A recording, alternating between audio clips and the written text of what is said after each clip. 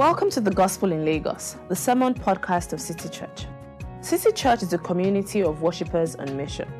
We exist to catalyze a gospel-centered movement that renews Lagos spiritually, socially, and culturally. You can find out more about us at www.citychurchlagos.com. City Church. Love Jesus, love people, love Lagos.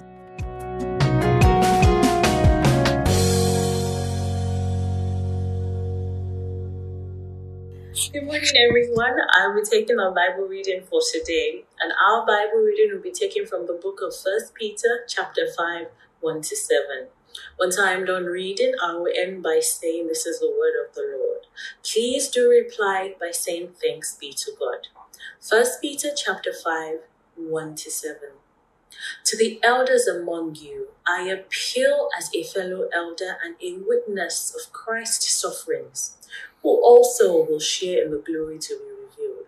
Be shepherds of God's flock that is under your care, watching over them, not because you must, but because you are willing, as God wants you to be, not pursuing dishonest gain, but eager to serve, not lording it over those entrusted to you, but being examples to the flock. And when the chief shepherd appears, you will receive the crown of glory that will never fade away. In the same way, you who are younger, submit yourselves to your elders. All of you, clothe yourselves with humility towards one another, because God opposes the proud, but shows favor to the humble. Humble yourselves, therefore, under God's mighty hand, that he may lift you up in due time. Cast all your anxiety on him, because he cares for you. This is the word of the Lord. Thanks be to God. Hey, good morning, everyone. Thank you for tuning in and joining us wherever in the city of Lagos, in the world you are in. It's a joy to be with everyone again this morning.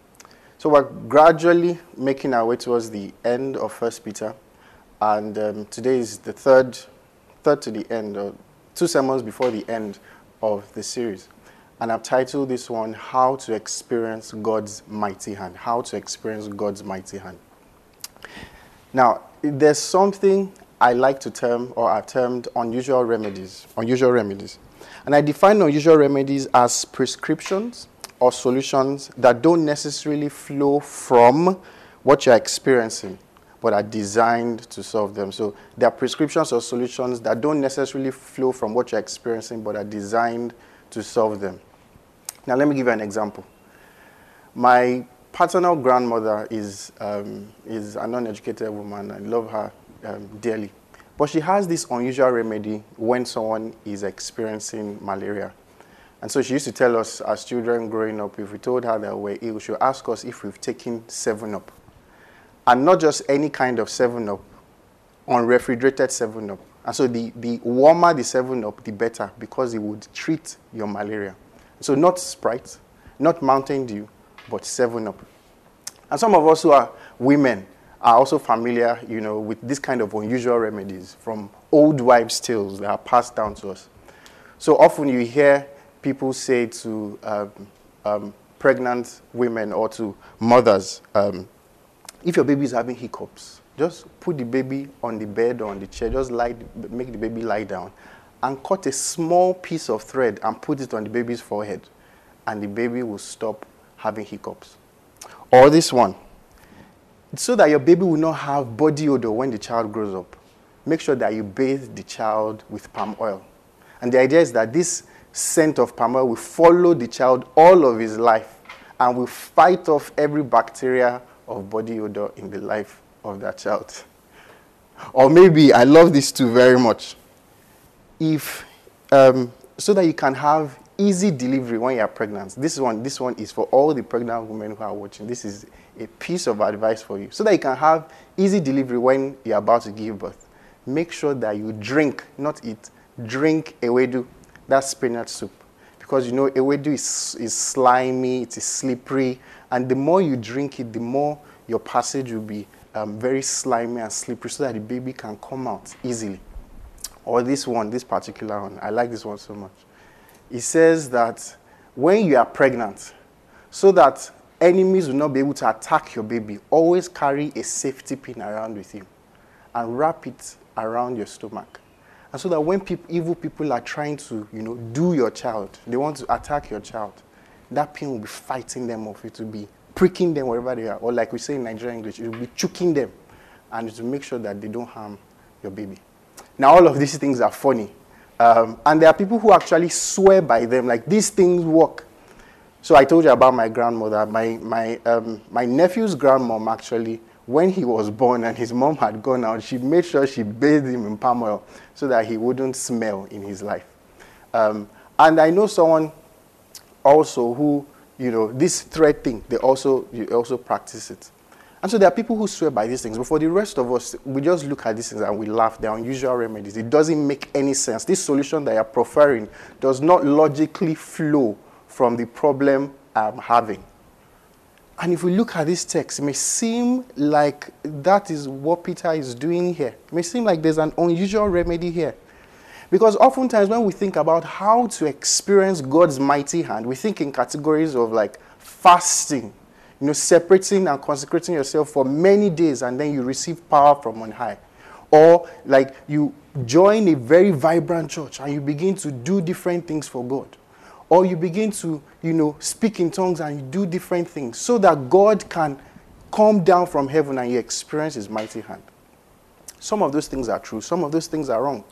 But in this text here, Peter gives us an unusual remedy and says, if you want to experience God's mighty hand, it has to be through selfless leaders in a humble community because of the Good Shepherd. Let me say that again. He's saying to these people who are suffering, who are experiencing different things in the different places in the world where they are, he's saying, guys, if you want to experience God's mighty hand, it has to be through selfless leaders in a humble community because of the Good Shepherd. And so, my 3 points, actually, those are my 3 points. And I'm developing those 3 points as a homage to Dami, who always makes his 3 points one sentence. And so here goes. The first point is through selfless leaders. Second point is in a humble community.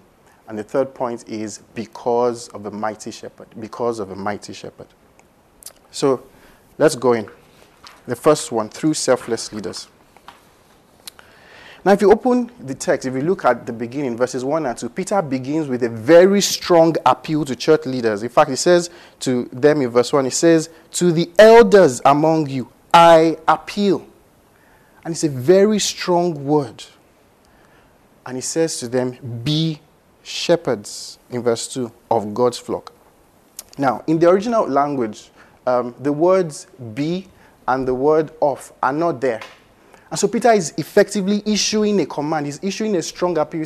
He's saying, in effect, shepherd God's flock. Shepherd God's flock.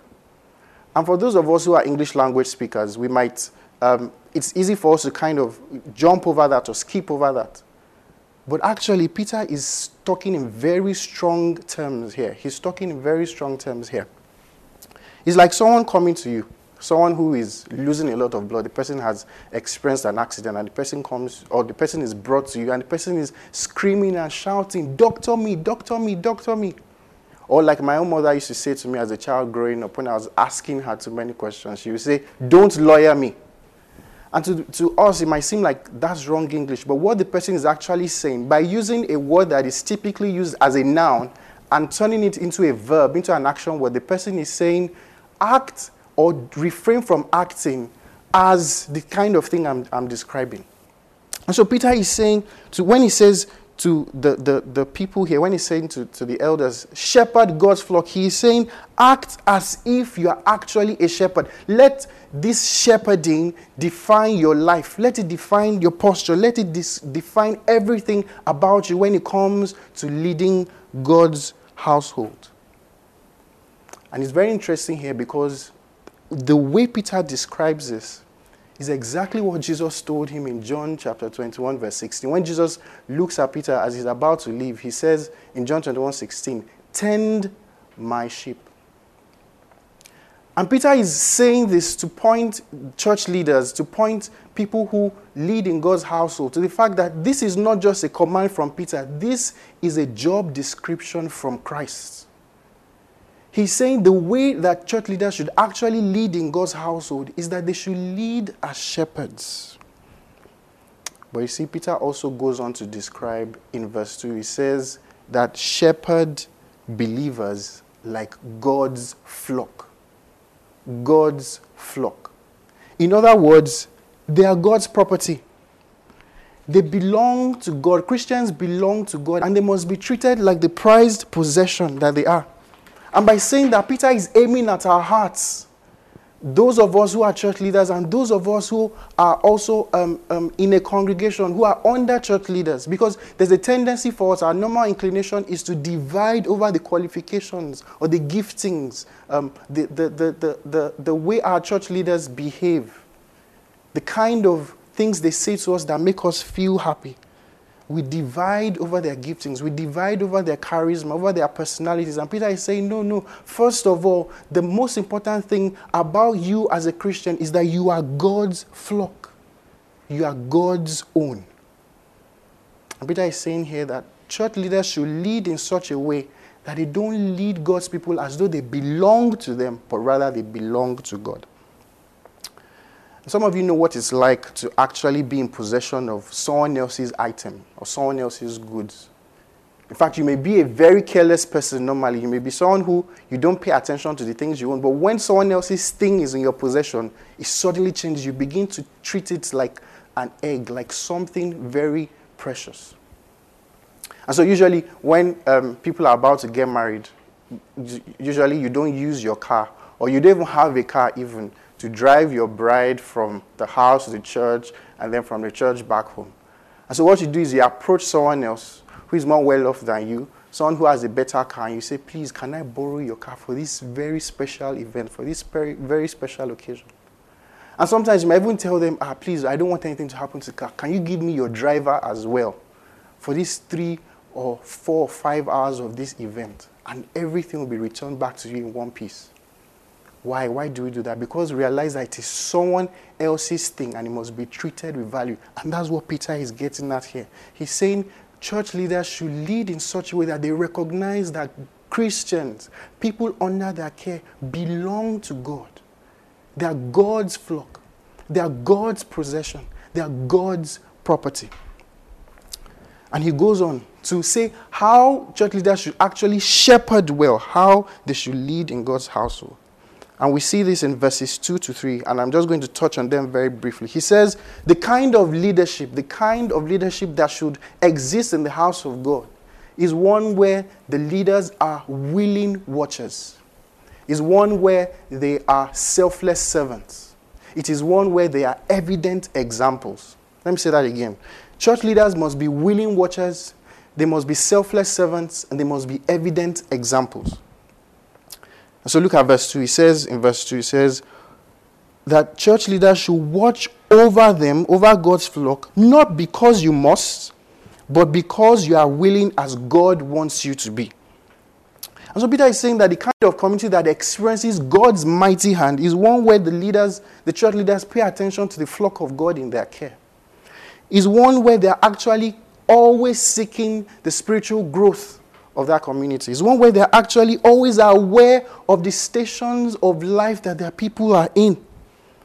They're constantly giving encouragement. They're constantly, sometimes they even offer rebuke, all because they're actively involved in the life of that congregation. You see, they're not visiting speakers. They're not people who are from the outside looking in, but they are very much on the inside, tending and caring for the people of God. Now, there's a very interesting picture that some of you might have seen before, and it's probably on your screen right now. And every time I see it, it cracks me up. It makes me laugh. Just look at that guy's face. The guy is interviewing someone, but he's obviously disinterested in what's going on. He's not excited about it. He looks like someone that has been forced to go and do the job. And maybe he even has a legitimate reason. Maybe he's not being well paid. Maybe he has very terrible people on the job, or very terrible superiors who treat him anyhow. And so his approach to the job is not eager. He's not exciting. But you see, what this guy shows us is that he is an unwilling employee. He is doing his job quite all right, but he is doing it unwillingly. And Peter is saying here that Christian leaders must not be like this. He's saying, don't shepherd God's flock as if you are doing somebody a favor. As if you are doing it just merely to get your next paycheck. He's saying, be willing watchers. Be willing watchers. Be eager, actually. Be eager to actually take on their care and watching over them. But he says also, going on, let me just stay on that a bit. You know, there's a tendency sometimes where church leaders think of their congregation as you people, separate from me, the man of God. And so you hear people, you hear church leaders saying sometimes to their flock, like, you people, you don't know anything. Or they treat them despicably. And everybody is meant to be looking up to them as this person who is like a king, this person who is like royalty. But Peter says, no, we must be willing watchers, not separate from the flock, but actually very much part of the flock. But he goes on in verse 2. Look at the second part of verse 2. He says they must be selfless servants. And so he says in verse 2 that they must not pursue dishonest gain, but they must be eager to serve. And Peter is saying here that the kind of leadership that brings down God's mighty hand, that causes people to experience God's mighty hand, is one where the leaders are not in it for themselves, but they are in it for others, for God's people. They don't rule as lords. They don't ride as bossy lions, controlling everything in the jungle. But actually they are servants, seeking to serve God's flock. I know it's interesting that he says that these people must not be people who pursue dishonest gain. Dishonest gain. And let's be clear, Peter is not saying here, by saying they shouldn't pursue dishonest gain, Peter is not saying here that there shouldn't be any financial remunerations in ministry. We know that because, for instance, in 1 Timothy 5:17, Paul says that those who actually serve in God's house, who serve especially in teaching and preaching, are worthy of double honor. And by that, he's speaking about a financial compensation or some kind of compensation that should come to them as well. So Peter is not talking about that. But what Peter is getting us here is that the same way people pursue dishonest gain is the way that selfless servants, selfless leaders in the house of God must be eager to serve. Have you ever seen someone who is driven by money? Who everything about their life is actually, they just want to make as much money as they can. And so that affects how, the kind of people they keep in touch with. That affects where they go. That affects the kind of meetings they have. And Peter is saying the very same way Christian leaders must be selfless servants. They're always using every opportunity, everything available to them to serve God's flock. Not to serve themselves, not to fatten their paychecks, not to be more lavish and wealthier than others, but actually to care for and to serve God's flock.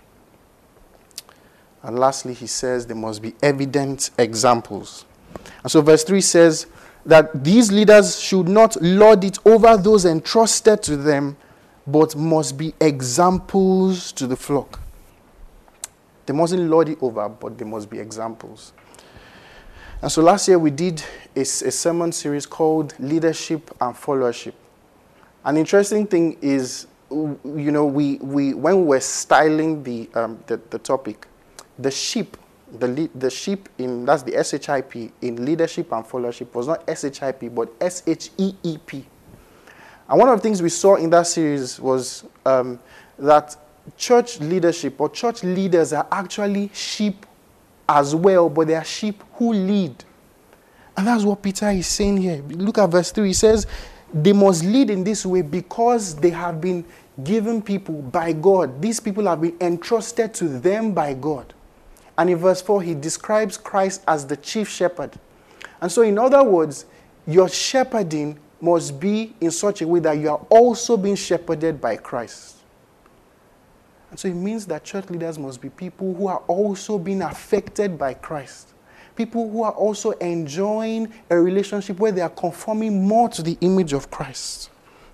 Peter is saying that the gospel should not just shape the conduct of the people in the congregation as the church leaders speak and teach them, but the gospel should also be shaping the lives of the people who are leading the congregation as well. If you're looking for an example of prayer, it should be church leaders. If you're looking for an example of hard work, it should be church leaders. And this doesn't mean that church leaders have to be perfect or they must always know everything or know how to or have all the answers to all questions. But it does mean that in some way, the gospel must be affecting them as well. And so when Peter bellows, shepherd God's flock, he is saying, shepherd them by being willing watchers who pay close attention to them. Shepherd God's flock by being selfless servants who care for them and not dominate them. Shepherd them by being evident examples of what it means to follow Christ in every area of your life. And verse 5 says that this kind of leadership stands to receive a reward. Often, when people have led well, when people have served God selflessly, like we just saw with Rabbi Zacharias who passed, people sometimes give physical rewards. People sometimes give commendations. People sometimes say different things. But friends, he's saying ultimately that those things are not what church leaders are working for. Rather, they are working for a reward from God. He says, accolades from people will fade. But the only accolade that ever truly lasts is from God. I know there's that funny video that goes around where the guy is screaming, I deserve some accolades. And sometimes there's a way that if the gospel is not shaping us, if the gospel is not redefining our thinking, our paradigms, church leaders sometimes can be like that. I deserve some accolades. Don't you people see what I'm doing? But Peter is saying, no. The only accolade that truly matters is the accolade from God. And some of you know, just bringing this home to what this means for us at City Church, for those of you who are part of us at City Church, some of you know that we presently have only one elder who is our lead pastor, Pastor Femi, but also overseen externally by management team. But because we believe what Peter is saying here when he says in verse 1, the elders among you, we believe that the Bible's model is that church leadership is not a sole proprietorship, but is a band of brothers who are coming together to lead and care for God's flock. We also have a local leadership team. And by God's grace, the expectation is that all of the people on that leadership team will eventually become elders and the management team will no longer be needed. And so that team comprises of Pastor Femi, our lead pastor, and other people, two other people, Moses Kesman and Yemi Oshinubi, and Damlola Jeremy and myself as associate members. And can I just tell you that these verses are aspirational. We actually want our church to experience God's mighty hand. A mighty hand that actually lifts us up. A mighty hand of blessing. A mighty hand of God's favor. And that's why we have, in our membership handbook, we have elder commitments. In fact, when we begin the part on membership commitments, it doesn't start with what members are meant to do. It actually starts with what the elders' commitments to the flock of God is. And what we are saying by that is that we actually want the gospel to actually define how we lead God's church. We want this to be a place where people experience God's mighty hand. We want to be willing watchers. We want to be willing watchers, and that's why from time to time we will ask you tough questions. We will call you. We would do different things so that we can actually pay attention to your condition and best serve you as we are being served by Christ. We want to be eager to serve, and that's why through sermons, through counseling, through time spent with you, through resources, both as individuals and on a church level, we actually want to serve as well. Some of you know that only two people on the leadership team are staff members, and the rest are, working full-time jobs. And so that means that everyone is actually giving of their resources, giving of their time, giving in one way or the other so that we can actually serve God's flock. Can I also tell you that we want to be evident examples? We want the gospel to be shaping us and changing us just as much as we are proclaiming it to you, and it's shaping you as well. And so that's why one of the things we do when we gather together, we just had one last week, one of the things we do is to confess sin to one another. And by doing that, we're holding each other accountable, and we're saying, no. Guys, we have to be evident examples. The gospel must not just shape the congregation. The gospel is not just for proclamation to people. The gospel must also be affecting our lives. And by doing that, we're saying, no, we must grow in the gospel as well. We're taking very seriously what Peter is saying here. We want this church to experience God's mighty hand. You see, our vision is for God to make City Church a catalytic church that catalyzes a gospel-centered movement that renews the city of Lagos spiritually, socially, and culturally. And Peter is saying, if that is going to happen in City Church, if you are going to experience God's mighty hand, it has to do or start with your leaders. And so we're taking that seriously as we can. And this is not a PR statement to you, as though we have achieved everything in these verses and is only for those outside. It's actually saying as well. In fact, if you read the membership form, the preface actually says that we want to be held accountable to these things. And so I have a friend in this church who has taken it upon herself. A lot of times when we come together, she's always asking the question, how is your walk with Christ? And what that does is that it goes past, all the facade and all the spirituality that one may exude on the outside. It's saying, actually, how is your heart before the Lord? Is the gospel shaping you as well? And I'm saying some of you may not be able to ask that question, but please pray for us. Please encourage us, because we actually want God's hand to rest upon this church mightily. We want God to actually lift up this church and do great things through it. But some of you are not part of our church. You might be a Christian and you're plugged in other churches. Or maybe you're even a leader of your church in wherever else you are. Can I ask you to honestly look at your church, at your leaders? And I'm not saying this to disparage anyone, but if we take very seriously what Peter is saying here, he's saying God's mighty hand comes in a community where the leaders are selfless, where the leaders are willing watchers, where the leaders are evident examples of the grace of God. Are your leaders willingly watching over you, or are they grudgingly doing so? Are they part of the flock of God, or they've distanced themselves from the flock of God, and the only time you ever see them or hear from them is when they come to proclaim the word of God to you on Sunday?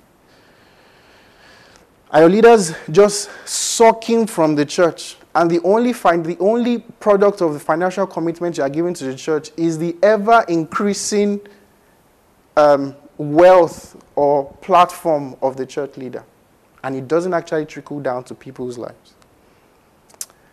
Are leaders growing in Christ-likeness, or the only thing that you see in them or from them is just their gifting and their personalities and their charisma?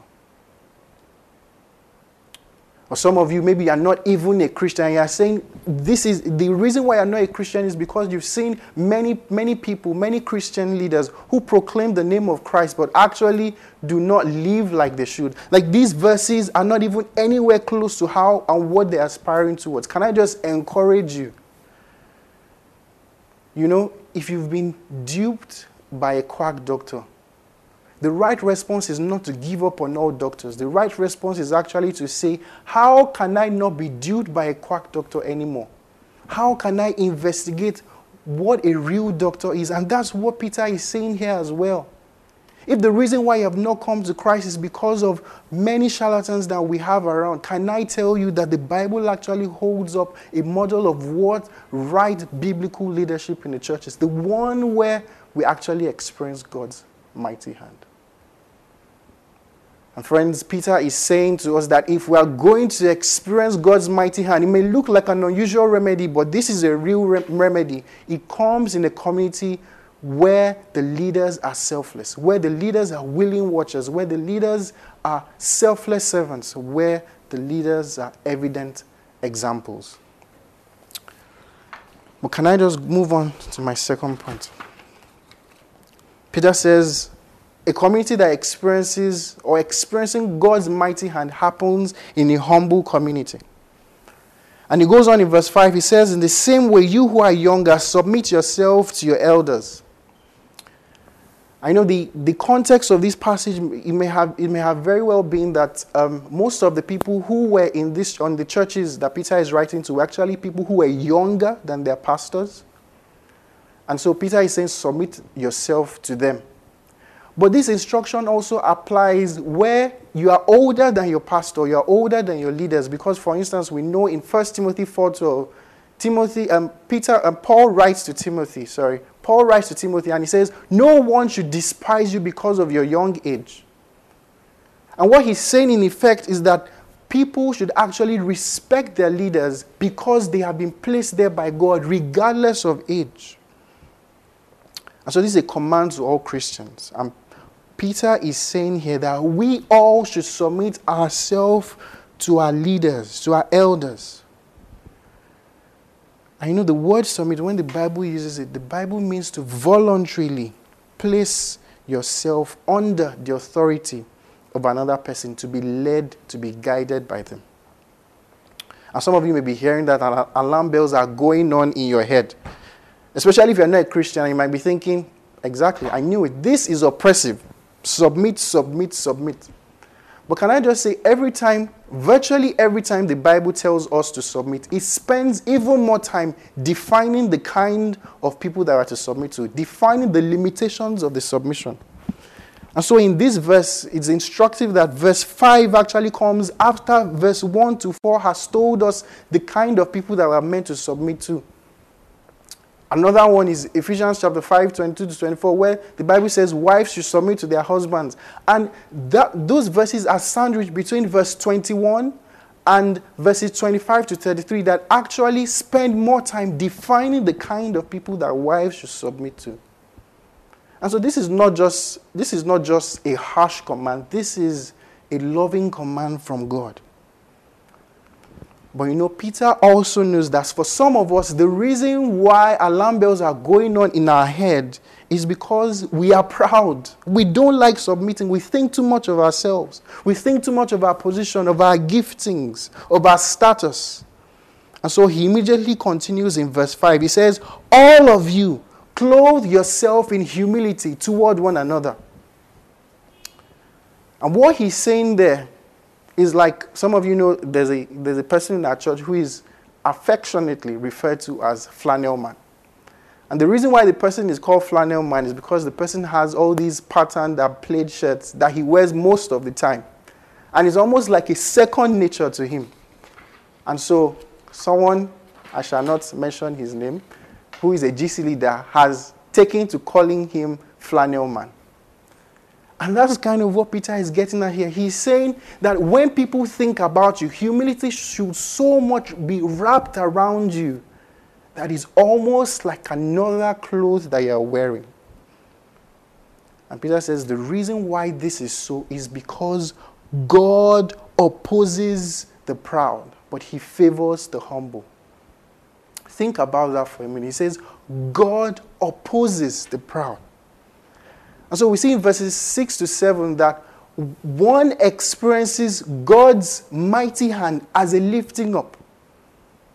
And this verse tells us in verse 5 that another experiences God's hand as an opposition, an active resistance. Just think about that for a minute. God actually opposing proud people. You know, during the lockdown, Lagos State and federal government asked us not to go out. There was a restriction of movement. And to make sure that we actually obey that, they came up with this thing called checkpoints, police checkpoints. And so the idea was that if people were going out and they weren't warranted to go out, they would actually be stopped from going out. And so some of us saw on the news that there were people who were asked to turn back. There were people who were arrested because they were going out, they were disobeying the order. They were opposed. And Peter is saying here that this is exactly what God does to proud people. Imagine this. God is the one who actually places a stumbling block in your path. Friends, isn't this a chilling picture? Isn't this why some of us are having the kind of experiences we're having? Isn't this the reason why some of us are experiencing hardships and trials? Because we're not humble before God. And Peter is saying, look, everyone will experience God's mighty hand. It's up to you to decide. Do you want to experience God's mighty hand as a lifting up? Or do you want to experience God's mighty hand as an opposition?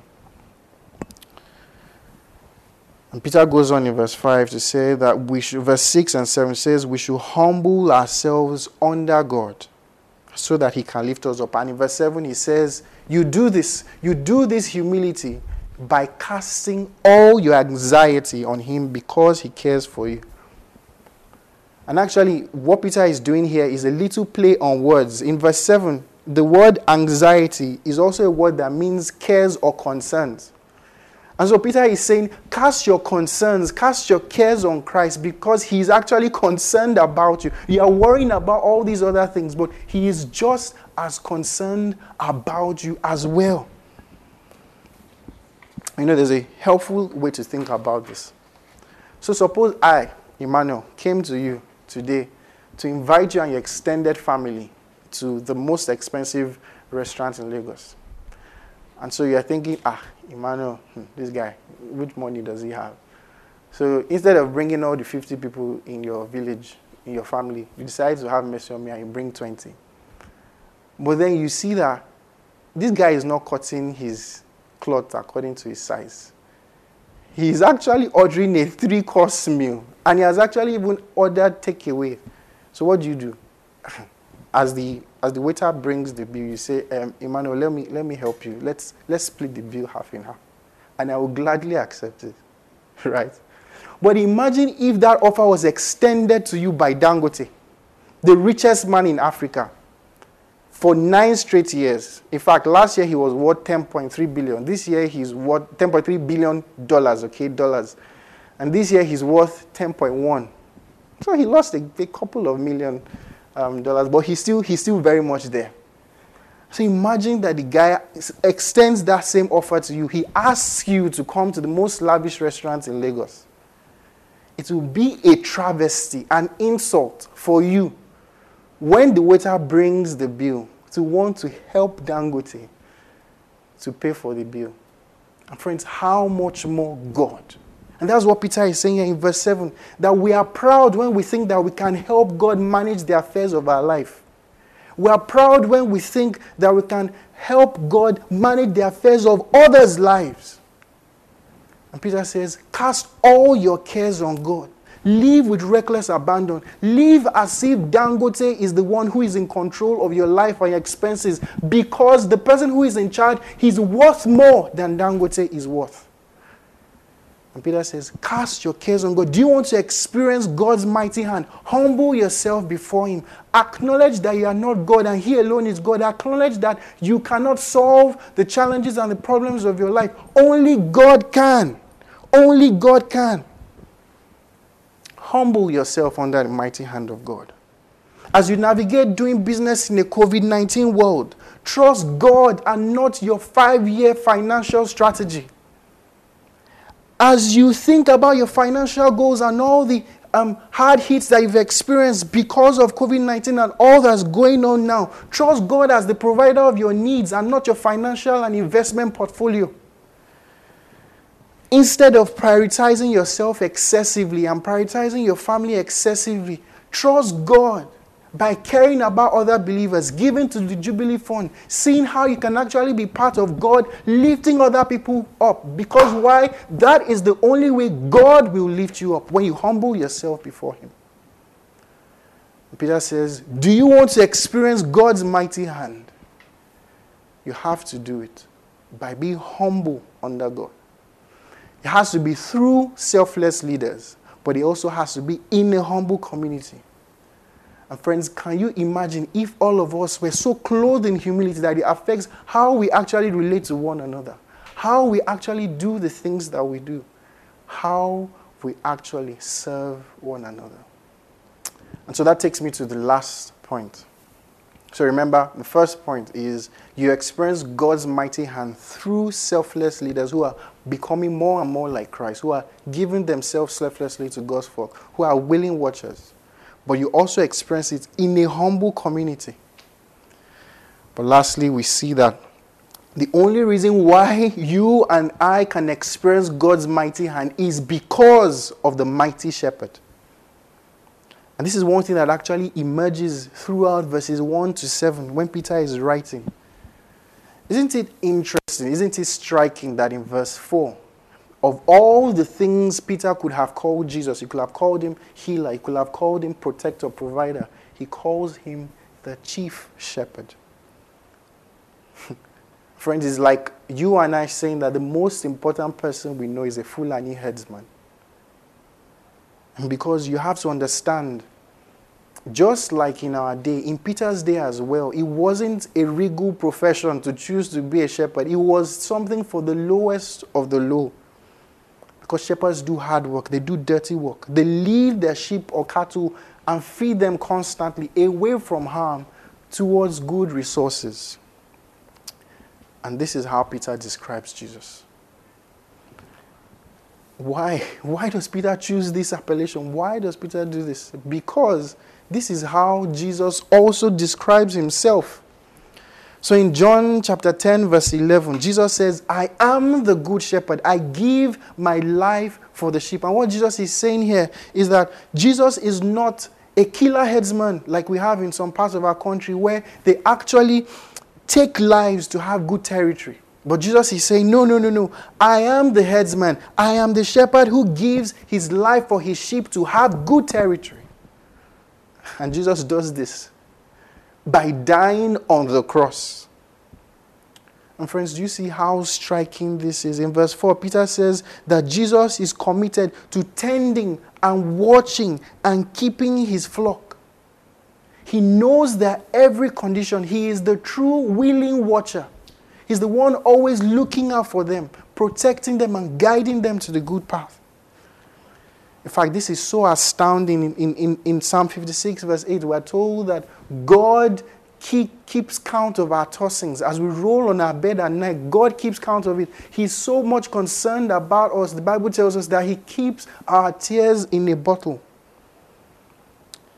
We see in verse 6 that Jesus was the true mighty shepherd who was brought low under his mighty hand so that you and I can be brought high through God's mighty hand. In verse 7, Jesus is the shepherd who cares for his own. You and I are like sheep that is bleating and dying of thirst. Jesus is the shepherd who actually goes to the freshest water source and brings it for us to drink from and have our thirst quenched. Friends, you cannot experience God's mighty hand of favor if you do not know this mighty shepherd. And can I just say that maybe some of you are not Christians and you are running around in different circles, doing different things. Can I tell you that the true answer to all of your life's aspirations is in this mighty shepherd? This one who is devoted to actually caring and tending you. This one who is devoted to actually lifting you up. Come to this great shepherd. But maybe you're a Christian.